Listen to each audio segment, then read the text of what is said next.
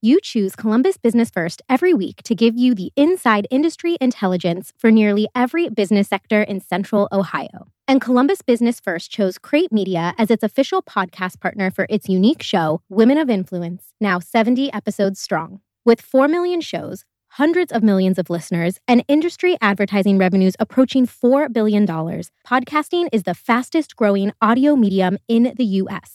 From law to medical, construction to automotive, retail to real estate, every brand has a story. Let Crate Media help tell yours. Visit crate.media/CBF to learn more about how we can help while receiving a free 1-hour casting session with our expert producers, which will help to uncover and shape your company's branded podcast.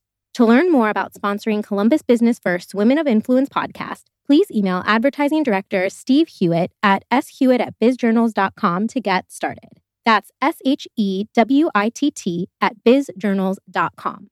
I think ever since 2009, 2010, we've always tried to be prepared, reserves and other funding opportunities to weather a recession. But I feel like, maybe I shouldn't make economic predictions as a leader of a museum organization, but that, this recession is not going to be like the housing bubble, and that, that we can weather, I think, even if it's a few months of sort of negative growth. Yeah. From Columbus Business First, it's Women of Influence, an interview series showcasing some of the most inspiring women in the Central Ohio business community. Megan Wood knows her Ohio history. She's been with Ohio History Connection for years, working in a variety of positions across the organization. This summer, she ascended to the top job at the nonprofit, becoming the first female CEO in its history. She's overseeing the organization as it kicks off construction of a long-awaited $17 million collection care facility near the Ohio History Center's Fairgrounds area home, and as it watches economic conditions ahead of a potential recession. Megan joined Women of Influence just a few weeks into her tenure, but already with plenty of ideas in mind for how she wants to shepherd the history-focused organization into its future. All right. Well, Megan, thank you so much for joining us. Yeah, thanks for having me. And so you are about 2 months into your new role? Yeah, I think it's 8 weeks, but who's counting? Yeah. So you are not an Ohio native, is that correct? Or are you? No, I was born in Texas, and then I grew up in Michigan, which in this town I like to say north of Toledo. But I did not go to that school. Yeah. But, grew up Midwestern, and I was living in upstate New York where I went to graduate school. And when I came back to Ohio, I was like, oh, this feels a lot more like home than upstate New York did. But I also didn't quite realize until I moved here in 2006 how volatile feelings towards Michigan were. I was like, oh, okay. But yeah, so I've, been here since 2006. Are you a fan of the School of North? I am not. So I went to a MAC school, and I don't have any allegiance to that team. In Michigan, the rivalry is, Michigan State. Yeah. And I had 2 brothers who attended that other school. But I like to say it's a state in the union, not a football team for me. Are you a Western Michigan fan? That's your... Yeah, they're my alma mater. Yeah, when I was there, I was in the color guard in the marching band back when Marshall was also in the MAC, and we traveled to Marshall a few years for a championship, which that was also a cultural experience, as college football tends to be. Yeah, a little bit bigger. Yeah, Marshall fans are very intense. Yeah. I lived in the South for a long time, but grew up Midwestern, and I feel I had a very similar experience to you coming back from Ohio. These are my people. Yeah, well, and upstate New York doesn't have a whole lot of college football either. I was like, what? What's happening here? So did you know much Ohio history before you moved here? I didn't know a ton of Ohio history. I really acquired most of it once I moved here. And a lot of it is just through experience of working at the organization, going to our sites, starting to read some of the, the tried and true history books, like Dr. Andrew Caton's book about Ohio history.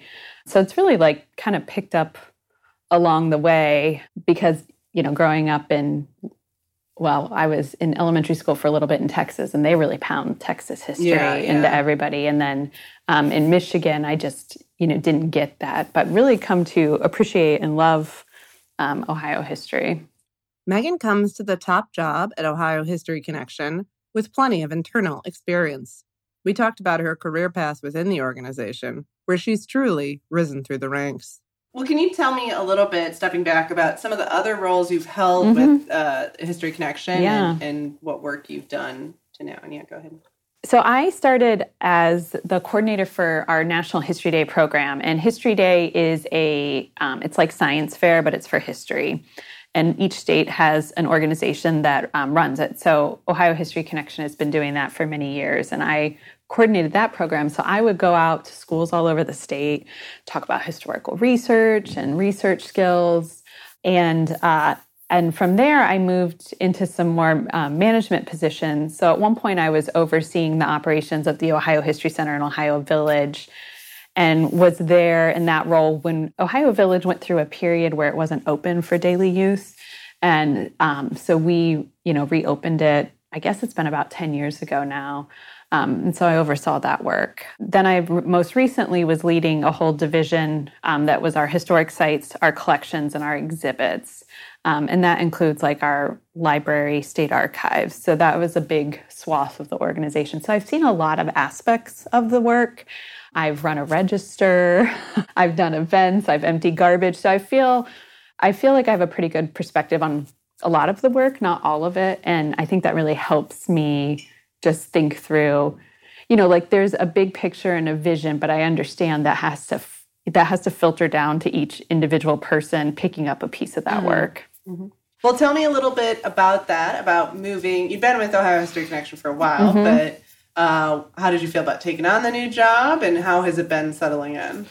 Well, I've been with the organization about 15 years, but leading a museum or a history organization was my dream goal when I was in college and deciding to pursue this kind of career.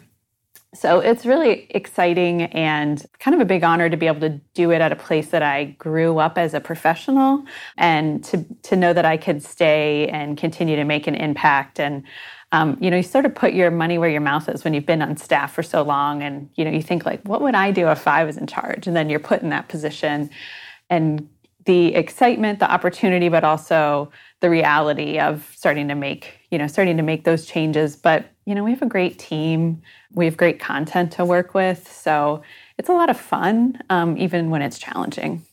Taking on the top job is an exciting change for Megan, but it's also a daunting shift. I'm always curious how business leaders handle moving from an operational role to one that's more big picture. I asked Megan about that change. So I guess this is kind of circling back to something we talked about at the beginning of the conversation, but as you've moved into this new role, I wonder, are you, is this more now your, operational dollars and cents, less about the history, I guess, or how has it changed your day to day? Yeah, I definitely have to be more focused on, try to be focused on the big picture, try to lead everyone towards the big picture, to be out and about talking about the organization, but building, those relationships and working, with the State House on, the operation, the dollars and cents piece. But I think what keeps me excited is that I know, because I was down on the ground doing the work, that, if the bosses aren't bringing in those resources and setting that picture, it's not possible to do the work. So it's easy for me to keep that connection. And then, to just make sure that I'm intentionally keeping in touch with like the work we're doing in history and the joy of it, not losing that. Mm-hmm. That's easy to say 8 weeks in, but I think that's how I keep myself like replenished. Mm-hmm. Most of the time when I'm bringing a guest on the podcast, I have enough familiarity with their industry to know what gender parity looks like among its leaders. And most of the time, there's not a lot of it. It's tough to find a space I can't describe as male-dominated. I was less familiar, though, with the world of museums. Megan broke things down for me. I feel like when I do a lot of these podcasts, I'll be like, oh, such and such industry, male-dominated. I'm honestly less familiar with your industry. Yeah. So tell me about, but I do know you're the first female CEO. Mm-hmm. Can you tell me a little bit about kind of your peers in similar roles? Is it unusual to have a woman leading an organization of this type? Or? There is, I think I haven't seen the statistics on this in a while, but I think it's something similar to what you see like in education, where there are a lot of women entering or in the field, but still mostly led by men and white men. And so this, I think they're starting to see a change where there's more women being appointed to these positions. And there have been women in other state organizations in the past and earlier, but not as many as there are working in the field. And, the field the museum field, I guess, in general, is still working on its diversity issues, that there's a lot of white women entering the work and trying to encourage a more diverse pool of students entering into the field. But definitely still a lot of men leading these types of organizations or being on the board. So, for our organization to have the first, woman leader since it was founded in 1885 is both believable and unbelievable, So what does Megan want to accomplish during her tenure? Here's what she had to say. So we have a very large network of sites. We have 58 sites around the state. And so we have a challenge on how we keep everything sort of fresh and up to date when you're focusing on that many places. So one of the things I'll be working on with the whole team is how do we create a new structure and system so that things can stay more current, that we don't work on a project, 20, 30 years ago and we're like, whew, that's done. We don't have to do anything with that for 40 years because it's just not the reality of how people consume content to go and see something that's that old. And so thinking through the process of how we are more rapidly updating things and making experiences fresh. It's one of the things, but also we're starting to think more broadly about all of our sites as places that, draw people in for tourism or coming together as a community, and how are each of these places, creating positive impact, economic development, community pride, and having that be a little bit of our focus as well. As an avid bar trivia player, I wanted to get some insight from Megan on what Ohio fun facts everyone should know. She shared a few pieces of information that most appeal to her. I wish, I like to go all the way back because our time period is, the beginning of time till now. And like the impact of the glaciers, I know this sounds kind of ridiculous, but the impact on the glaciers and the ice age on like our own life, like what's glaciated and not glaciated in Ohio. And we have a site called Glacial Grooves up on Kelly's Island where you can see, like how the glaciers just like raked across the land. And I always like to start with that one because it really forms there's the Great Lakes, the Appalachian region versus the glaciated parts of the state. You think about the beautiful things like Hocking Hills and Cuyahoga Valley. But then I think there's also such a rich innovation history that's really fun. I think a lot of people know that part, but it goes beyond kind of like the Neil Armstrongs and the John Glenns, that there are many like businesses and innovations that wrapped around the aerospace industry that added to, you hear like a couple names like the Wright brothers, but how many other people were engaged in that work in Ohio, and, the reason why we have a NASA center in Cleveland. Then there's a lot of great like women's history. That was my sort of area of focus in school. Someone like Victoria Woodhull, who's spent time in Ohio. And Oberlin College, there's just like so many incredible women and women of color that came through Oberlin College that we get to sort of claim, And you think of someone like Gloria Steinem from Toledo, and her great-grandmother is potentially one of the first women to hold like a school board seat, in the state, or the first, I think, maybe Jewish woman to be elected to office potentially. So there's just, a whole breadth of like smaller stories. And then our American Indian history is really, really deep, that, if there's 10,000 plus years of human history in this place we call Ohio, we're only at this like little tiny bit at the end of the timeline that is, sort of Euro-American. And so in our work, we're really trying to reconnect Ohioans with tribes that were removed from Ohio, that have ties, and that they're still living cultures. And I think, if people took one thing away, it'd be like that, Native Americans who lived in Ohio are still here. They're just not here. Most Columbus residents are likely most familiar with the Ohio History Center in Ohio Village, which you'll pass anytime you're driving north of downtown on I-71, and which is about to get that multi-million-dollar addition. But that's not all there is to the Ohio History Connection. I guess, so I'm still relatively new to Columbus and not from Ohio, and I think when I think of Ohio History Connection, I mainly think of your main site over there by the fairgrounds, but 58 sites. Can you give me some examples and what are kind of the hot spots right now? So in addition to the Ohio History Center in Ohio Village here in Columbus, we have places like Fort Meigs, which is in Perrysburg, Ohio on the Maumee River, which is actually a very beautiful spot, beautiful town to visit. And so that's a War of 1812 site. And then we have a site like the Armstrong Air and Space Museum in Wapakoneta, which was the hometown of Neil Armstrong. So when he was up on the moon, Governor Rhodes was like, we're building a museum in his hometown. And they did. And that museum opened before Smithsonian Air and Space did. So it was like one of the first places in the country that people could see a moon rock. I mean, you can still see a moon rock there. That's a great place for like air and space and that kind of history. And then we also have sites like Zoar Village in Tuscaroras County, which was a German separatist group, the Zoarites, that lived in a communal setting. And the town is a town that like people live in and work in, but it also is a historic site. So it's a really like a picturesque place to visit, especially this time of year in the fall.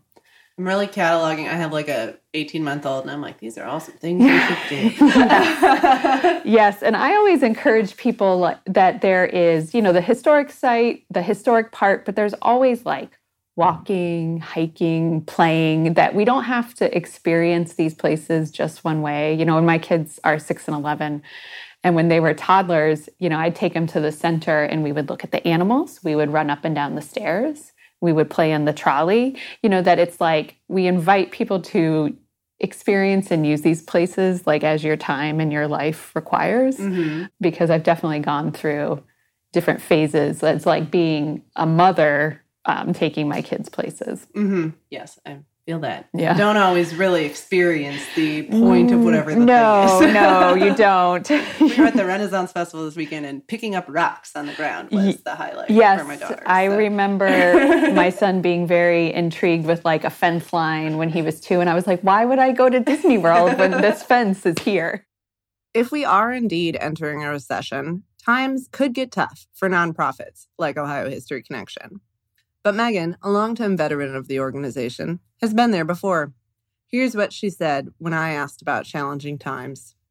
What has been some of the biggest challenges that the organization faced in the time you've been there? I was there through the Great Recession, 2008, 2009, where the state of Ohio was cutting budgets all the way around. So we're a private nonprofit, but we do services for the state. We're in the Ohio Revised Code.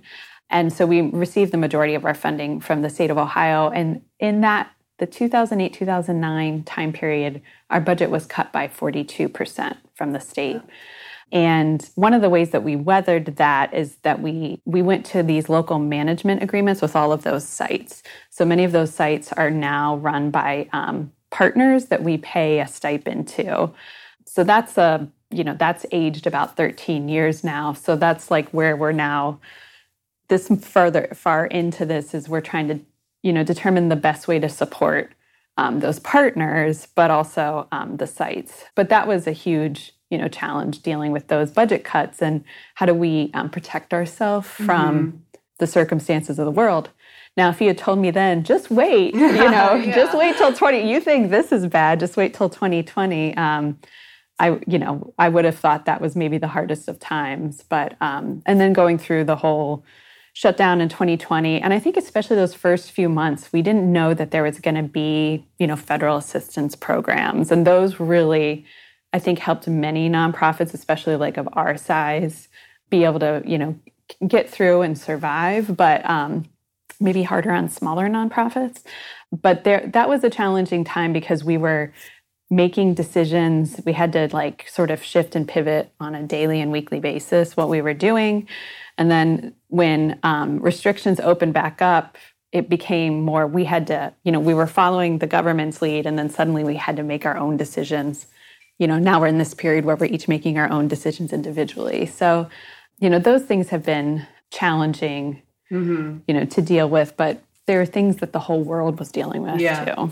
Well, and we may or may not be in a recession, and I know. So you're how do you feel the organization is prepared if we are heading? Sorry, this is like a downer. No, it's a great question. We are. I think ever since 2009, 2010, we've always tried to be prepared. Reserves and other funding opportunities to weather a recession. But I feel like, maybe I shouldn't make economic predictions as a leader of a museum organization, but that, this recession is not going to be like the housing bubble, and that, that we can weather, I think, even if it's a few months of sort of negative growth. Yeah. I don't know. One of my best friends is an econ professor, and his Twitter, I don't feel like it's that different from my Twitter. So I think we can all say I know. We can just decide. Yeah. Megan is the Ohio History Connection's first female CEO in its long history. I wondered what the organization is working on to ensure she's not the only one ever.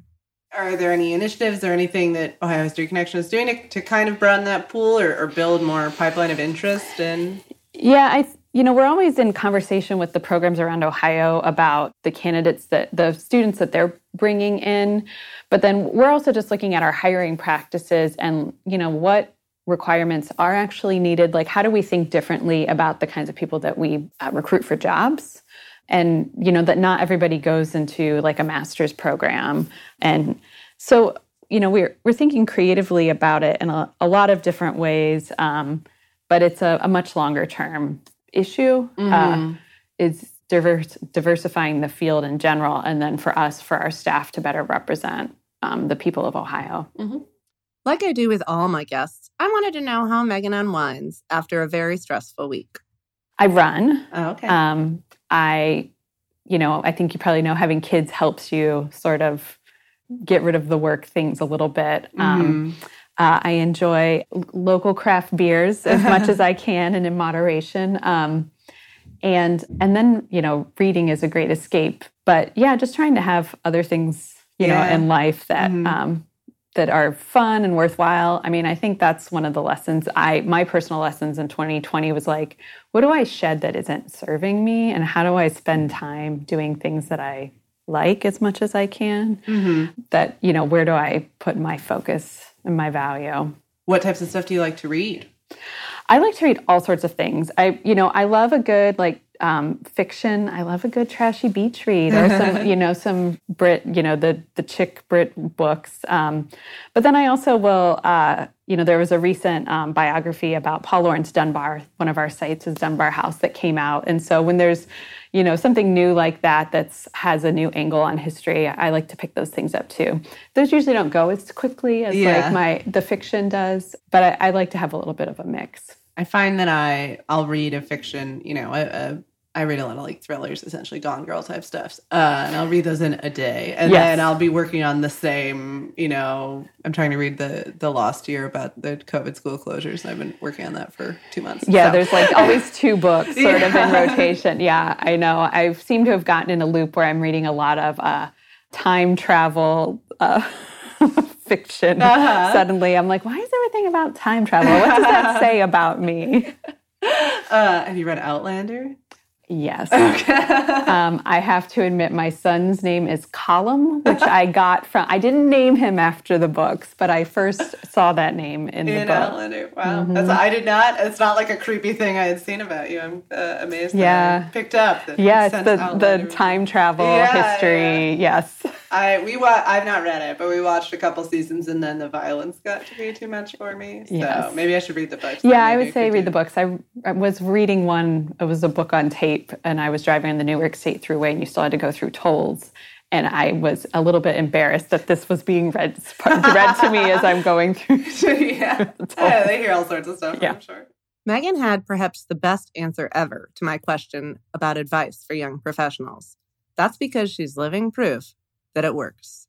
The other question I like to ask everyone is a piece of advice that they would give to a young woman just entering the workforce today. Yeah, I think I've been reflecting on this a little bit, is I would say have confidence in yourself that you don't have to wait until you know all the answers. You know, there's some data that shows like in job applications, women feel like they shouldn't apply unless they have like 90% of the qualifications, and men maybe 40 or 50.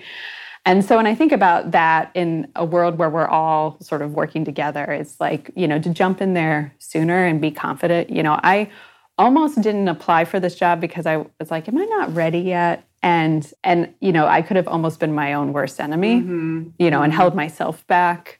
And so, you know, don't underestimate yourself. What changed your mind, or what convinced you that you were ready?